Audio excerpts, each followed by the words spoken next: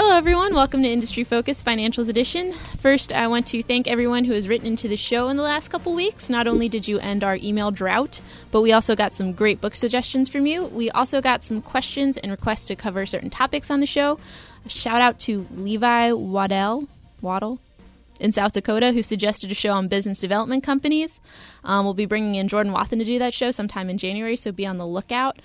In the studio with me today, I have Tyler Reber and Sam Davidson, who are systems engineers and just excellent all-around people. My co-host, John Maxfield, had a little bit of an emergency today, so he couldn't join us. We were going to talk about Puerto Rico, but instead we're going to talk about identity theft because Sam Davidson and Tyler Reber don't know anything about Puerto Rican bonds. Nope. So, this topic was actually also suggested to us by one of our listeners. His name is Brad. Thanks, Brad. Apparently, my story about getting all my information hacked during the OPM fiasco, I believe would be the correct word, really resonated with him, and he just wanted to hear some more about identity theft. This is a good idea for a show because apparently around 9 million Americans a year experience some form of identity theft. So here's how the show is going to work. We're going to talk about common ways of getting your identity stolen, things you can do to prevent that, and then what to do if it has been stolen. Get excited, guys. Woo! All right. Excellent. Okay. So we've talked about this before in terms of cybersecurity. Ty and I have both spoken a couple times about this. Essentially, this is a difficult thing to do or to prevent from happening, but from a security perspective on the systems. But as a normal user, this is very simple.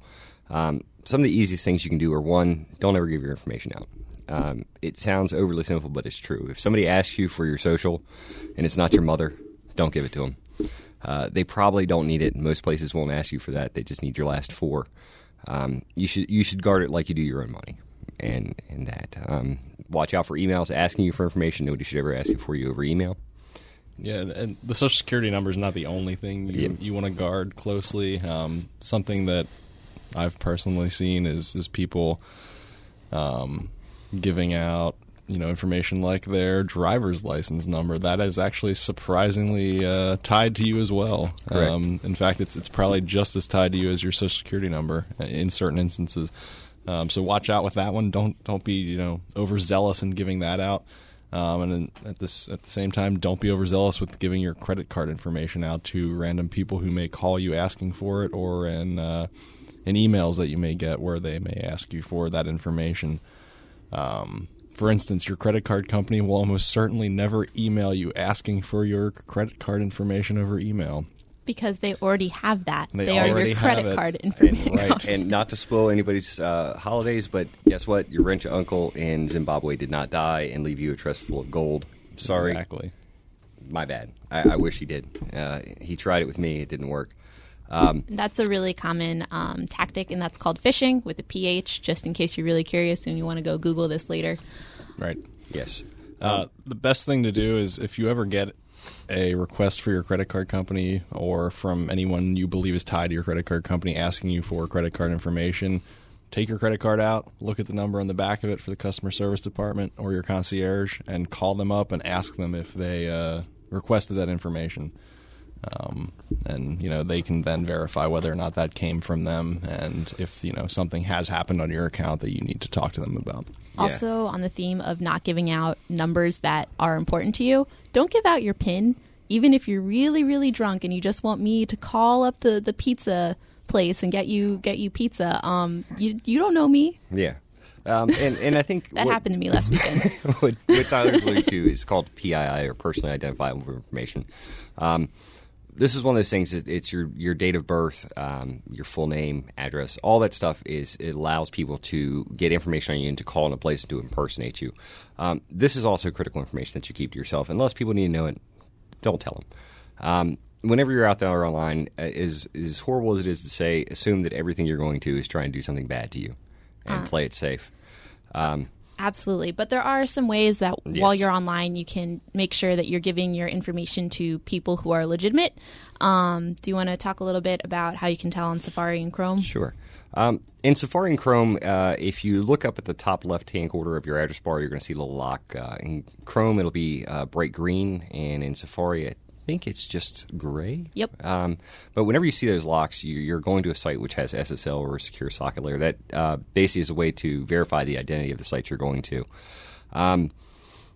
You want to make sure that when you're browsing online, if you're going to one of these sites, that you are sure that it is where you want to go to. It's not Amazon missing the second A.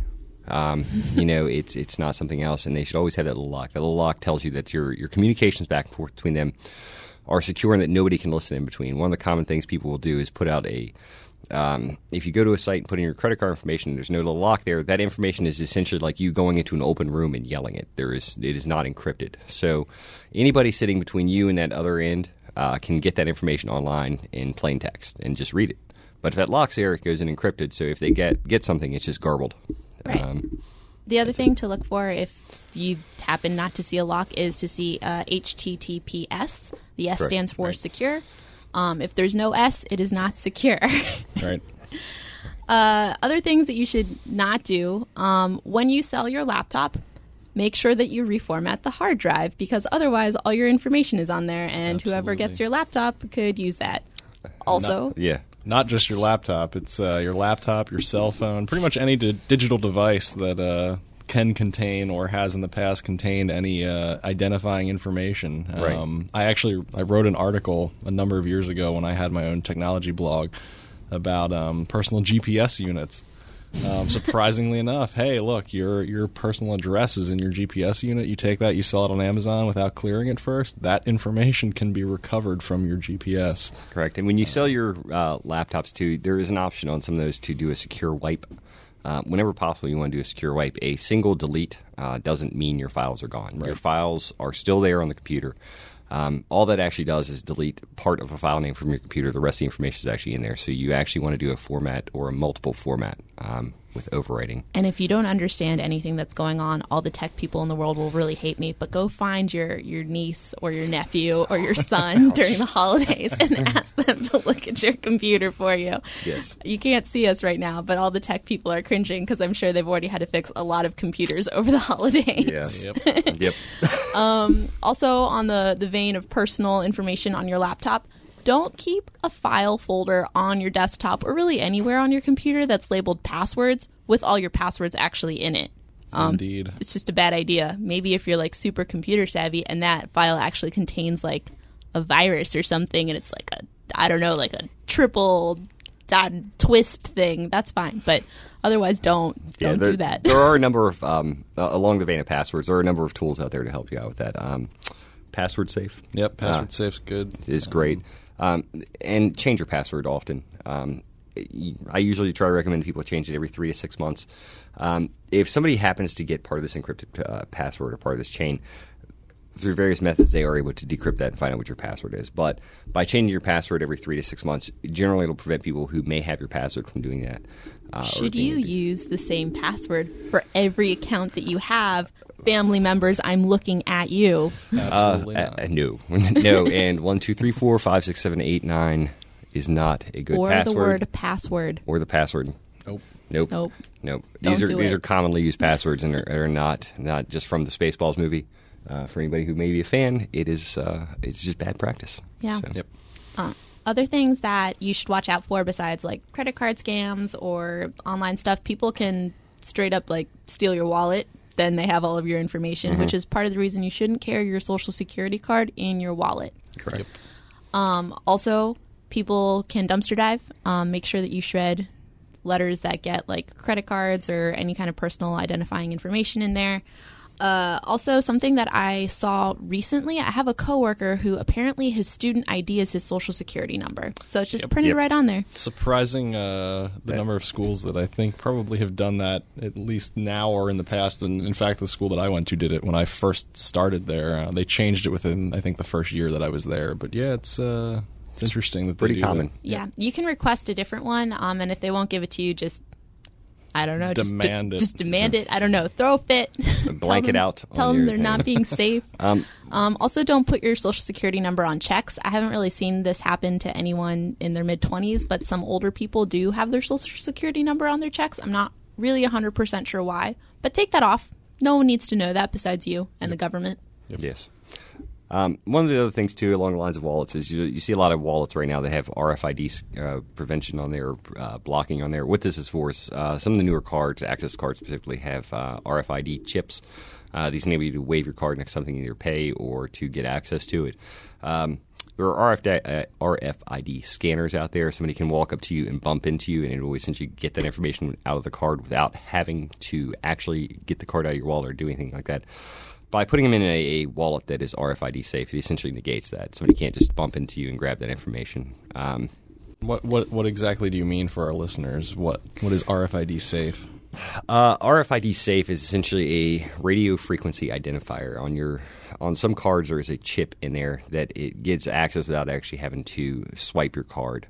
So RFID safe, you'll see them. They think, what was the newest one? The TV commercial with the Illuma wallet. The Illuma wallets had those. And you'll see other ones. It's a little mesh that's in there, and it prevents people from walking by you and scanning. Yeah. The other thing that you should try and do, I think most banks are pushing their customers to do this, is get a chip card as opposed to one with just a magnetic strip. What happens is that's like a tiny little computer chip, and every time you have a transaction, it generates a new code for that transaction.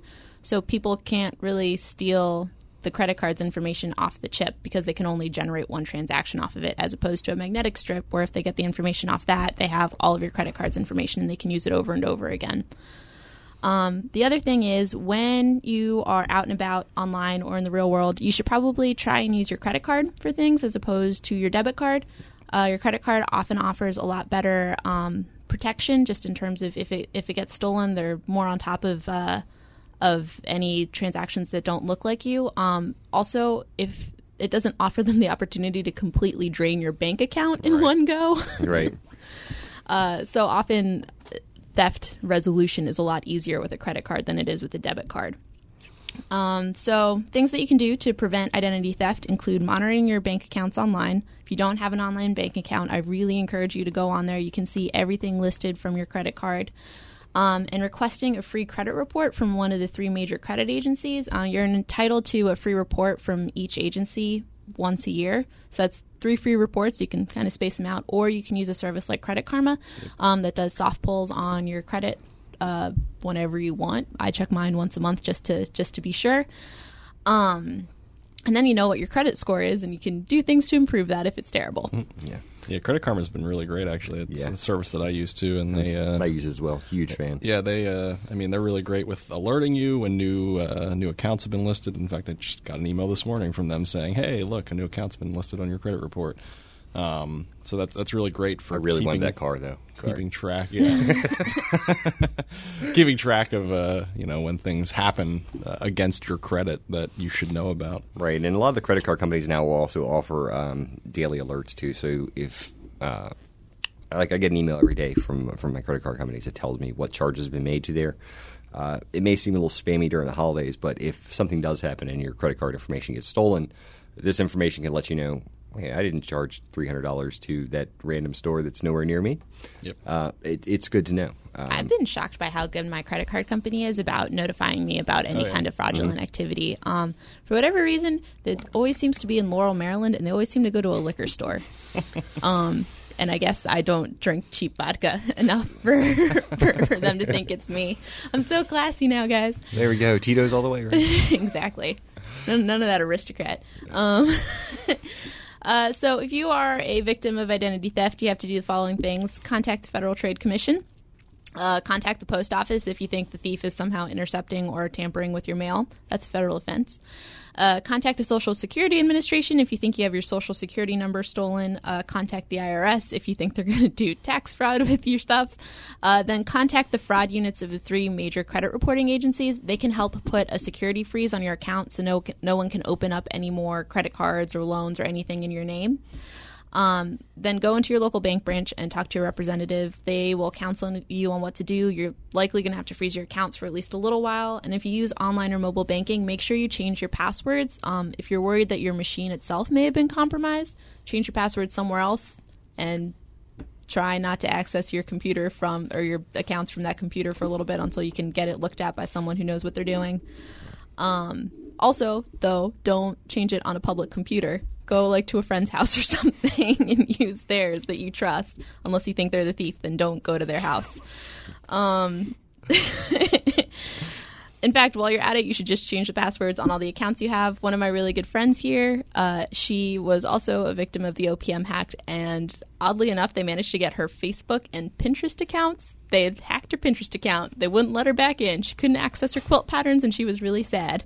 Not Pinterest. Not Pinterest, anything but that.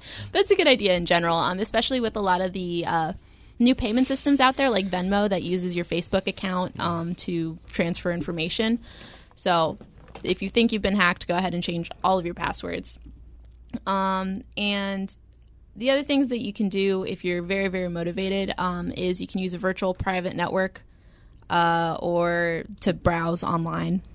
I'm not going to go into that because it's complicated. But again, ask your tech family members how to set that up if you really don't want ask to. Us. Don't do that. They look so grumpy. Or ask a computer expert and pay them. And you know what? If you ask a family member, the very least you can do is buy them some beer or bake them cookies or something to show your appreciation, because they don't really need to work on their Baking goes a long way. Yeah, they don't need to work on their off hours, and they choose to help you anyway. It's not like you go to a dentist and be like, can you pull my tooth for free, or can you just take a look in here? That'd be pretty rude.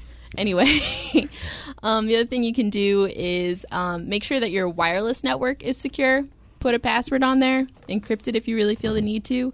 Don't just leave people can just use your Wi-Fi in the apartment next door and seriously slow down your speeds while they watch Netflix and play online poker and, I don't know, upload huge files. I don't know what they're doing with your Wi-Fi, but you should definitely put a password on that. Yeah. Do you guys have anything to add? Not really. I think you covered it all there. Again, just make sure if you happen to be the victim of identity theft, the biggest things you got to remember from there is contact all your credit card companies, the credit reporting agencies, your bank. Let them know what's happened so that you can stop anything else from happening, and absolutely change all your passwords. And if you have trouble remembering your password, there's password applications that you can use to help you. Or if you absolutely feel the need to have it written down somewhere, write it down on a physical piece of paper and then put it in a safe. Yep. Right. Don't leave it on your computer. Don't put it underneath your keyboard. That drives me nuts. Yeah. Anyway, happy holidays. I hope you didn't get your identity stolen over the holidays. I hope that never happens to you. But if it does, you're now prepared. Thank you guys very much for listening. As usual, people on the program may have interest in the stocks they talk about, and the Motley Fool may have recommendations for or against, so don't buy or sell stocks based solely on what you hear. Thanks for joining us. I hope you liked this week's episode. Write to us at industryfocus@fool.com if you have any more suggestions for topics, or if you want to tell me about your sad story about getting your identity stolen. I'll commiserate with you. Thanks, and have a happy new year.